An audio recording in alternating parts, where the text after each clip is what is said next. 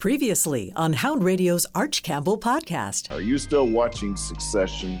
I have a hate-love thing with it because those characters just give me the creeps. That's so funny you said that, because I've been thinking about Succession as a show about the people I love to hate, but now I just hate them. The Arch Campbell podcast featuring Arch, Lou Katz, and a cast of thousands begins now. Again, everybody, and here we are. I'm Arch Campbell, and this is the podcast that desperately tries to keep up with the ever-changing world of entertainment. And Lou Katz is in the control room, our dear friend and enabler. Lou, how are you? I'm doing okay. Still fighting this cold / I don't know what's going on in my body, but I am massively disappointed that I did not get any Golden Globe nominations this year. And for that, I just want to tell everybody I'm just, They've nominated it. We're going to get into the Golden Globes too. They're like that cold you've got. They just won't go away.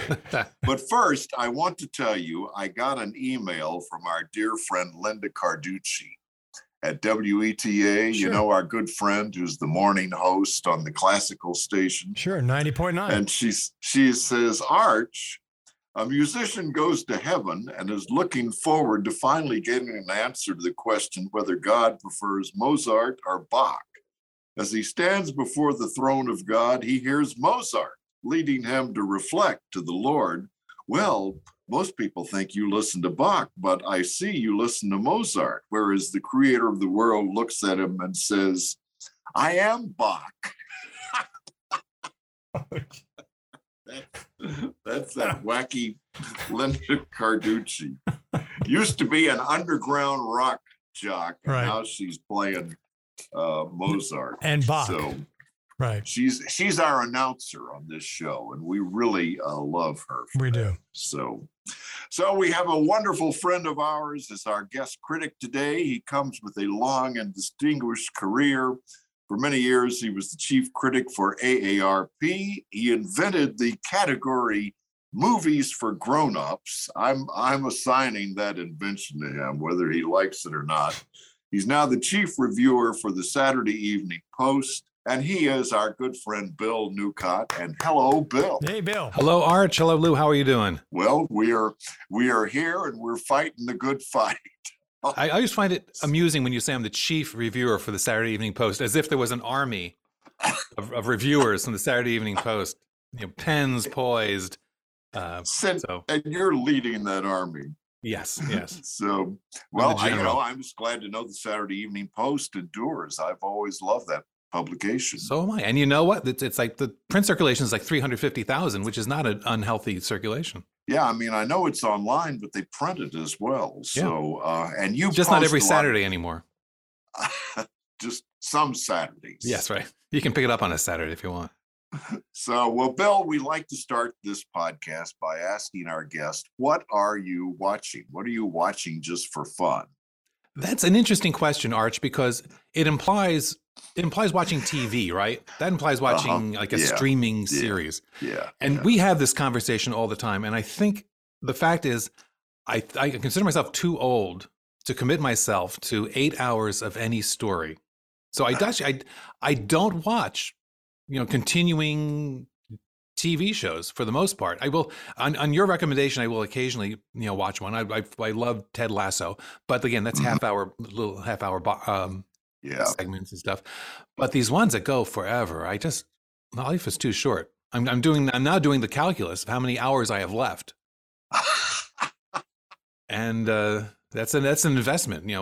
Investment versus return. Everybody is talking about Succession.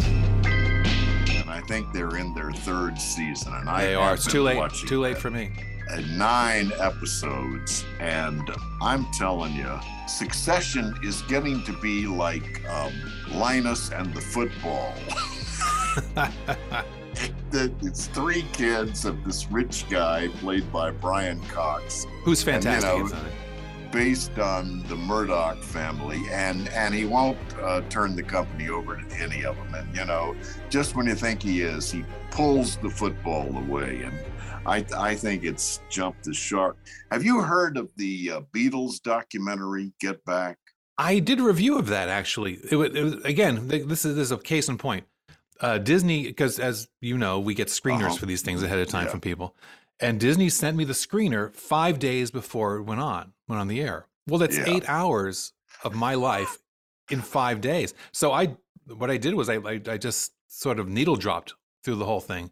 And I liked everything I saw. And I can understand, no one loves the Beatles more than I do, but I think it's an awful lot of Beatles. I think the job of the editor and what's his name, the director, Peter Jackson. Peter Jackson. You know, he's a fantastic director, but we know by now he doesn't know how to say goodbye. He doesn't know how to end things. You remember the last of the Lord of the Rings movies? They started saying goodbye 15 minutes into the film, and 4 hours later, the last guy sails off on his boat. You remember that Lord of the Rings screening, and it gets toward the end, and people started getting up, and then, you know, he would start a new scene. Can I tell a story on you? Can I tell a story on you about that screener? Yes, please. I heard snoring next to me at that screening, and it wasn't Anne Hornaday.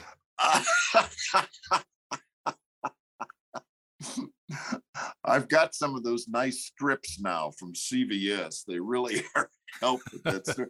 You know, I started the Beatles documentary last night, Get Back, and I watched about the first hour of it, and I just got weary of it. I mean, I really wanted to love it, and I love the way he starts with a little thumbnail history of the Beatles. That was good. I like that part. He zips through. It's like 8-9 minutes. It's perfect. And then they're sitting around and they're trying to decide what they're going to do, and they're talking back and forth. And I just, after a while, I just held my head in my hands.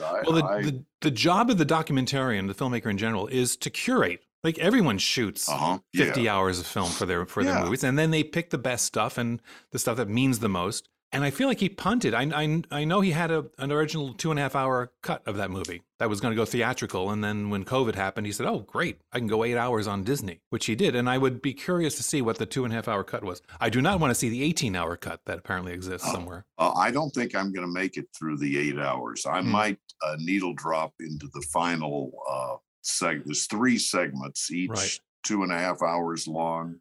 And the rooftop concert is worth watching, and he does a nice job. There's a lot of split screen photography. He's using a lot of the film all at once, and it's really well done. In fact, the whole film is well done. Sweet Loretta Martin thought she was a woman, but she was another man.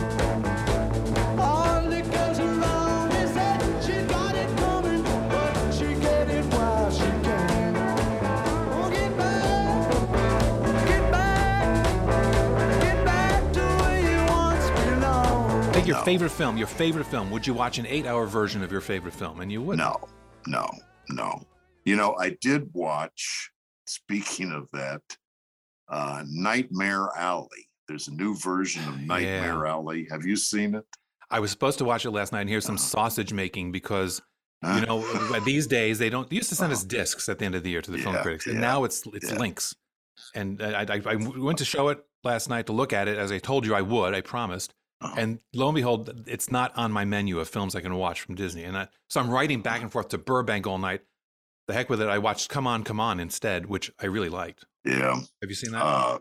Nightmare Alley is 2.5 hours. I am a big fan of the original from 1947. I've never seen it. It's always on Turner Classics. It's a classic. Tyrone Power and Joan Blondell. I'm no good. I never pretended to be. But I love you. I'm a hustler. I've always been one. But I love you. I may be the thief of the world, but with you, I've always been on the level. You know, he's working on a carnival, and he learns this mind-reading act, and he goes to the big time, and he gets tangled up with a psychiatrist. And the original is particularly heavy on spiritualism. And they find this rich guy who's torn up about a woman he loved and didn't treat well, who died, and they make her appear, and And then at the last minute, it goes wrong and he winds up back in the depths. And the new Nightmare Alley is 2.5 hours long, and I loved every minute of it. So to your point, if it's well done, I'll be in there swimming. I loved it. I just loved it. I may watch it again. Another 2.5 hours of my life gone. That's okay. If you like you asked me what my best movies I liked most this year, and many of them I will watch again or I have already watched twice. Yeah. And I mean, 2.5 hours is okay. I mean, the James Bond movie was 2:45. And I've said this with you before, is I start mentally subtracting points for any movie that goes over 2 hours. It has to earn every minute over 2 hours, because I always think you should be able to tell the story in 2 hours, unless you can't. And that sounds like one. And the Bond one was like that too. Really, 90 minutes, I think, is right on the money. And if you look at the classics, you start pulling out the classics on Turner Classics. Most of them are 90 minutes, 95 minutes, some of them 100 minutes. Before we get off of Get Back, there was a wonderful documentary called McCartney 321. And it was Paul McCartney today discussing his music with the producer and playing excerpts of it. And it was sort of a how I did that. And I highly recommend, and it's 30-minute episodes. I brought in the chords, and then George Martin said, it'd be nice if we could have a little intro. And Harrison just went, do, do, do, do. Yeah. That I will watch. McCartney 321. And if you see it, let me know. Well, now, Lou brought up the Golden Globes. Why would you bring up the Golden Globes? Well, it's like Thanksgiving and Uncle Fred turns up and you thought Uncle Fred was dead. And here he comes and he's loud and he's at the table and everyone hates him, but he's there. Well, now here's the thing, though. Their nominations pretty much sum up the year. Their nominations are not, everybody hates the Golden Globes. They're a bunch of foreign journalists who take bribes or whatever. I don't think they do that anymore. They had a stop. But they take trips and they're boondogglers, and there's only a few of them, and there's no diversity.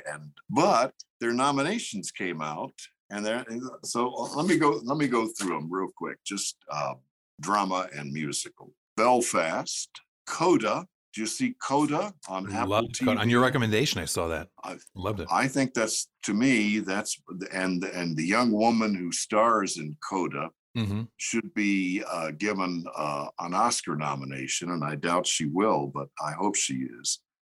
Dune, King Richard, and The Power of the Dog. Those are their dramas. Belfast, Coda, Dune, King Richard, and The Power of the Dog. Power of the Dog on HBO Max, I'd put that up against most any movie any year. It's fabulous in every way. His performance, of course, Jane Campion's direction and the photography. Benedict Cumberbatch. Yeah. It reminds me a little bit of There Will Be Blood. A little bit, yeah. And reminds me a little bit of HUD. And that's one I'm going to watch over again. And in fact, I might put my money on The Power of the Dog for the Oscars. Best Picture this year. Best Picture, maybe. Some of the critics groups are going for that. Ranchers, 1900. Yeah. A Widow Woman. The Widow Kirsten Dunst. And her sissified son. He was fantastic. Cody Scott McPhee. Yeah. Who I guess, if you've seen him in other movies, he doesn't look anything like that. He's just that good an actor. I understand he's actually kind of ill, has a debilitating disease. Really? We might not see that much of him. I think it might be a form of arthritis. The kid in The Power of the Dog. Wow. I'd say he's a shoo-in to win an Oscar. So the way this conversation is going, let me ask you first, do the Oscars still matter? Yeah, they do. They do. I mean, they matter more than the Golden Globes do. I think people still want a list. You know, that's sort of, I mean, since the 10 Commandments, everyone's wanted a list. So Why not? So and someone has to put them together. So in that vein, the Golden Globes, so there was their drama. Now here's their musical, Cyrano, Don't Look Up, which I haven't seen, but I understand is quite good. Licorice Pizza, Tick, Tick, Boom, a musical. West Side Story, a musical. So this is Golden Globes list. Yeah. Belfast, of all those, I've only seen Cyrano of all those movies. I have here to see Tick, Tick, Boom, but that's it. I don't have any. So I'll have to actually seek out West Side Story in a theater. Okay. Well, I went to the screening of West Side Story, and I liked it. I didn't love it. Mm-hmm. I like it. It's not necessary. And it does not seem to be resonating with the movie-going public such as they are. It might be the right movie for the wrong time. Yeah, I read that it had like 10 million box office its first weekend, which was a disappointment. Yeah. I taped the original West Side Story, was on Turner Classics, and I taped it, and it's a little uncomfortable to watch today, the Russ Tamblyn with the fake Hispanic accents, and Natalie Wood lip syncing to Marnie Nixon. And it's a product of its time. Early 60s this is movies, not I didn't have a hard time watching. Yeah, I agree with you. I haven't seen it in a long time. I did sit through it once, and it looks and quacks like a Hollywood movie, and it's supposed to crackle with authenticity, I think, is what they were trying to do on Broadway, because they were just like a few blocks away from West Side at that time.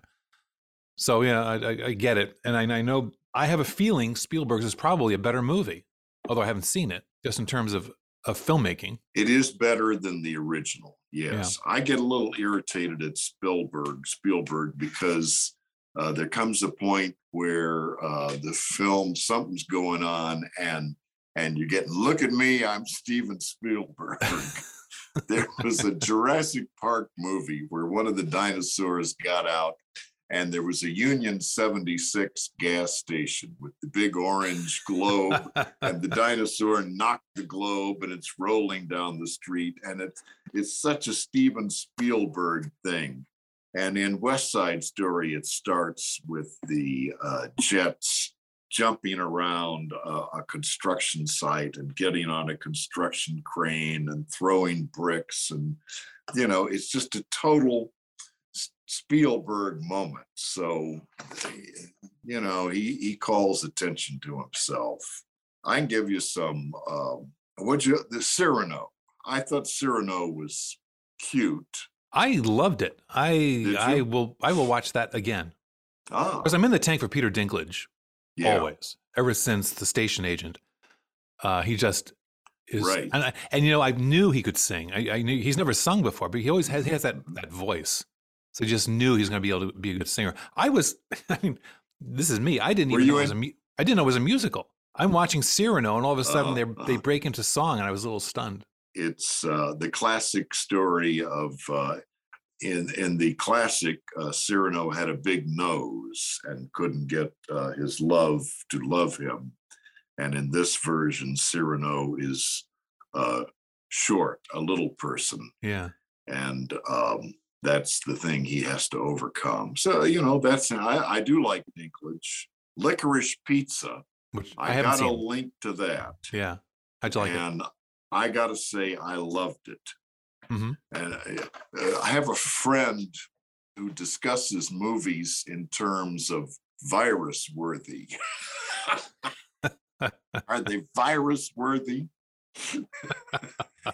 So I think Licorice Pizza is going to open Christmas Day at the American Film Institute in Silver Spring. Mm-hmm. And I'm going to go over there to a matinee and watch it again in 35 millimeter or 70 millimeter. I think he's only releasing it in like 1 or 2 theaters per market. So that's one I'll watch again. And that's a contender. Yeah. So I hear. Yeah. It's a remake, right? There was another Licorice Pizza. Wasn't there? Was there? I don't know. Sounds so Licorice familiar. Pizza. It was a record store. Yeah, it's a record store from that's your time, isn't it? The 70s in California. My time, my heyday. Yes. When I was sowing my wild oats. So I tell you, here's the movies I have not seen yet, and it's a terrible list. I mean, it's Nightmare Alley, The Lost Daughter. Have you seen that? I saw it. Yeah, okay. Yeah. The Tender Bar. Nah, I'm not gonna see that. You haven't seen Matrix, The Matrix Resurrections, right? No. No, but you're not going to. I'm not gonna. And I feel the same way about Dune. Yeah. In fact, a young friend of mine went to see Dune, and they went to the theater, and basically was saying, yeah, it was Dune. I came into town to see that. That's one of my rare trips to DC to watch a movie because I wanted to see. I didn't love it. It's not on my top 10 list of the year. Is it virus worthy? Not virus worthy. Although I tell you that it's a big screen movie, and you have to appreciate that. Like, it's a movie you have to see on the biggest possible screen, and it's worth it for that. But the trouble, we don't have to go through the problems with Dune again. But the problem is that it doesn't end. He just sort of says, "Okay, that's enough." Cuts the camera off, and we'll be back next time. Like the Beatles. Like Get Back. I intend to see Tick, Tick, Boom with Andrew Garfield because, as you know, our erstwhile Washington Film Critics Association gave him Best Actor. Right. For Tick, Tick, Boom. I have an original rock musical. Hey, boy genius. That I have spent the last 8 years of my life writing. He's getting out. You're going to be rich and famous. And rewriting. Did you crack it yet? Oh, I'm getting so close. You were not a fan of it, were you? I just found it a narcissistic, aren't I precious overdose that I got a tick, tick, boom for that. I couldn't understand Andrew Garfield. I thought Benedict Cumberbatch or Will Smith in King Richard were going to win Best Actor, and maybe they split it. Maybe that was it. I think Andrew Garfield is a great actor. I even liked him in The Eyes of Tammy Faye. I loved him in The Eyes of Tammy Faye. Yeah, I thought so. Those of us who remember Jim Baker realize how much he got right about Jim Baker in that film. So are you putting together a top 10 list? I did a top 10 list just for you. Oh, good. Well, let's hear. I was forced into it because, but they're not. You know what these are? These are movies that I would see again or have seen twice. Like movies I really liked that much. It's probably not what the best movies are here from a critic standpoint, but just movies I enjoyed the most. And Belfast would be at the top of that list. I love Belfast. Yes. And I think that is definitely a contender. For Best Picture. I think it's right now the favorite for Best Picture. So I'm kind of on the bandwagon for that one. I'm seeing 3 movies that keep rising to the top of various lists. They are Belfast, The Power of the Dog, and Licorice Pizza. I haven't seen Licorice Pizza, but I can see the first 2 for sure. Okay.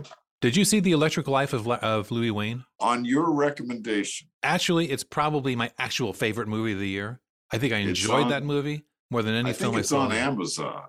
It may well be, yeah. And that's, Benjamin Cumberbatch, if he had not made Power of the Dog this year, that would be a film for Best Actor. He's just so endearing. You saw that at Toronto. It was a really interesting story. Eccentric, turn-of-the-century guy, painted cats. Painted cats, true story. Man with painted cats. Not Lou cats, real cats.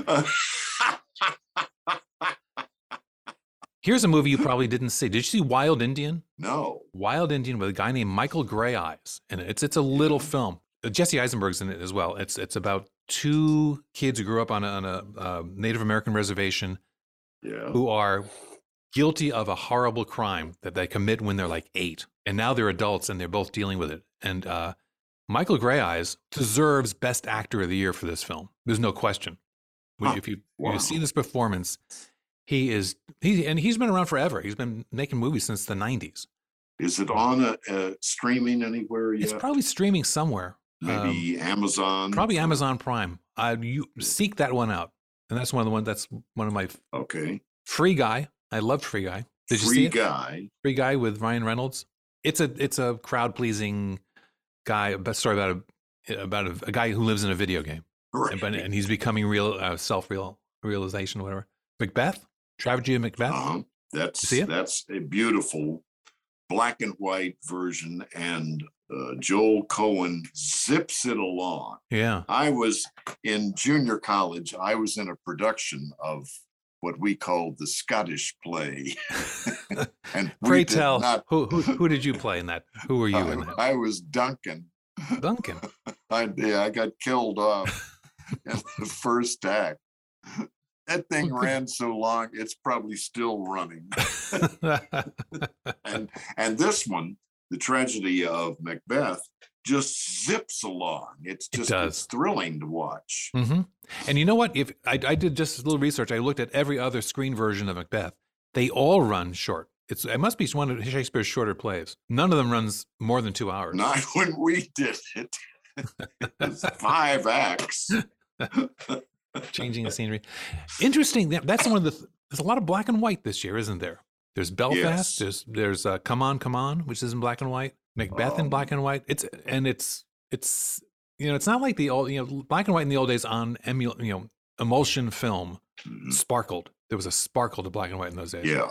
And I think they can add that digitally these days, but they don't do it because it's fake. But I do like the crispness of black and white film. It makes you somehow pay more attention to the acting, I think. Peter Bogdanovich said that Orson Welles told him to shoot the Last Picture Show in black and white because it would showcase the actors. Oh, okay. There you go. And Orson Welles and I are in complete agreement.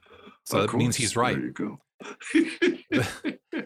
Here's another film you didn't see: The Killing of Two Lovers. Killing of Two Lovers. It's set in it is again another minor actor who deserved a Best Actor nomination. He'll never get it because no one saw the film. It's a film set in Utah, and it's just about the breakup of a family. It's about a guy who just can't let go of the wife he adores, but who's basically through with him. Yeah. The director's a guy named David Bakoyan. And I highly recommend you seek that out. The Killing of Two Lovers. It's okay. It sounds like a violent film, but it's actually not. It's a poignant, thoughtful film. The French Dispatch. How'd you like it? Oh, I loved that. Yeah, I loved it. Yeah, I virus worthy again. I went to a matinee. Did you? I'd like to see it on a big screen. Sat through the whole thing. Sat there through all of the credits. At the credits, they run magazine covers of this fictional magazine that the movie's about. And I was the last one out of the theater. Yeah, yeah. Well, I always stay for the credits. I told people how much I loved it, and they tell me I'm crazy, and I disagree. I loved it. I'm so glad to hear that. It's a love letter. It's like he's throwing out love letters, one to magazines and one to foreign, the old-timey foreign, bureaus, and to France, and to the whole idea of episodic movie telling. It's just there's a joy in that film that and Wes Anderson is just so visionary. His stuff anyway. There's a website called Accidental Wes Anderson, and it's pictures people post like they took that look like they were framed by Wes Anderson, where like the table is right in the middle, and the columns in the back are perfectly symmetrical. So Cyrano is on my list. Power of the Dog's on the list. Summer of Soul. Summer of Soul, of course. Yeah, and now I'm at my 12th movie, which was The Green Knight, which I was thrilled with. David Lowery is one of my favorite directors. For some reason, Green Knight didn't do it for me.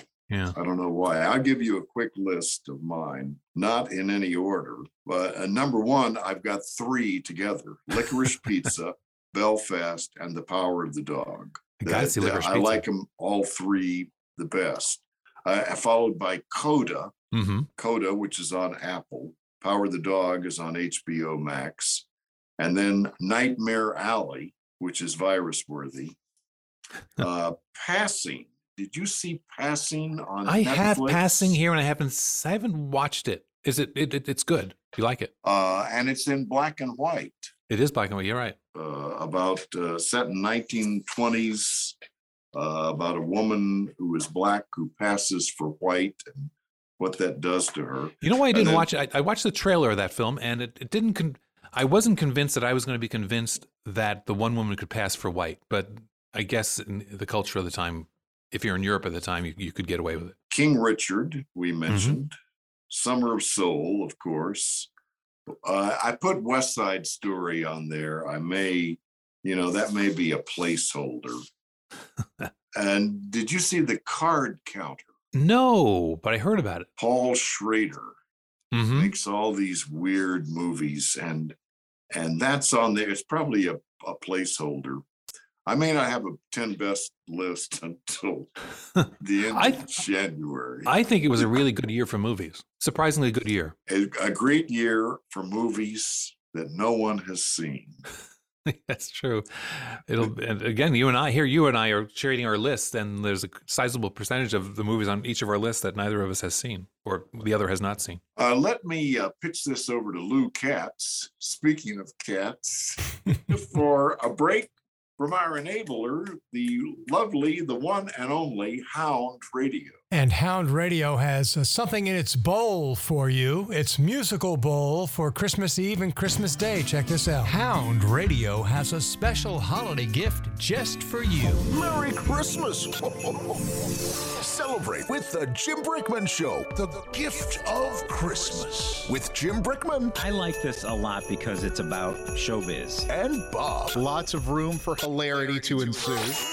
Facebook sensations Matt and Savannah are here to talk about their #1 holiday album and the song that they did with yours truly. Pat Monahan from Train joins me to talk about their new song and Hallmark Channel movie. Tony-winning actress and singer Kristen Chenoweth is with me to talk about why Christmas is happiness. The legendary voice of Journey, Steve Perry, is here to talk about his first ever Christmas album and how not to overindulge on your holiday party tour. Then the Jim Brickman Show. Don't miss the Gift of Christmas radio special, Christmas Eve and throughout Christmas Day, here on your home for the holidays, Hound Radio. I've got The French Dispatch is number 11 and Macbeth is 12. And a little foreign movie called The Worst Person in the World. I heard about that. Jason Fraley. I actually have it here. I need to watch it. And watch it and tell me what you think. I want to mention a couple of things. There was a letter to the editor in the Washington Post written by W. Edward Blaine of Roanoke. And he's talking about Stephen Sondheim. And he says, I urge readers not to shrug off Sondheim and Anthony Perkins' screenplay for The Last of Sheila. I saw the movie in 1973 when it was released, and several decades later on Turner Classic Movies. I had forgotten that Sondheim wrote a movie with Tony Perkins. Yeah. Well, I saw it when it opened, and I haven't watched it again. I actually did a little video tribute to Sondheim, and I put that in there, and people were surprised that he had written a screenplay because he's so identified with Broadway, and he's also identified with relatively bad adaptations of his films, of his plays to film. Yeah. I'm actually trying to think of a really good film adaptation of one of his plays. Well, I would say Into the Woods. Was pretty good, yeah. I would say Into the Woods there. But when I read about The Last of Sheila, I was remembering in the late 80s, before the videotape machines were in wide use, there was a company in Bethesda that rented projectors and 16 millimeter prints of films. And I went to a birthday party for someone, and her favorite film was The Last of Sheila. And they got a print, and we watched it in their living room, and it was delightful. So I would just say, next time you're looking around Turner Classics, look for The Last of Sheila and think had a great cast. Stephen Sondheim. And they say that it's the movie that inspired Knives Out. Oh, I get that. Yeah. Yeah, you get that? So tell me about the screen. Was it like was the 16mm projector there clicking away? Like it's like when you used to go to the library as a kid and they'd show you hygiene films.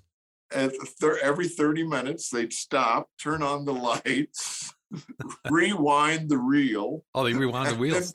Put the next reel on. It was delightful. Talk about old school. One other thing this week, Anne Rice passed away at the age of 80. And but do did you she remember Interview with the Vampire? I guess I thought in my heart of hearts that my work was too weird to ever really appeal to a mass audience. And it was my dream to be a popular writer. I did not want to be an elitist writer. I didn't really want to write for a small group of people. I wanted to write for a big audience, but I still never thought that my work was palatable enough for a big audience. So when Interview with the Vampire got a lot of attention commercially, and when it went out as a paperback and became a bestseller, I was kind of surprised. I want to see the body, frankly.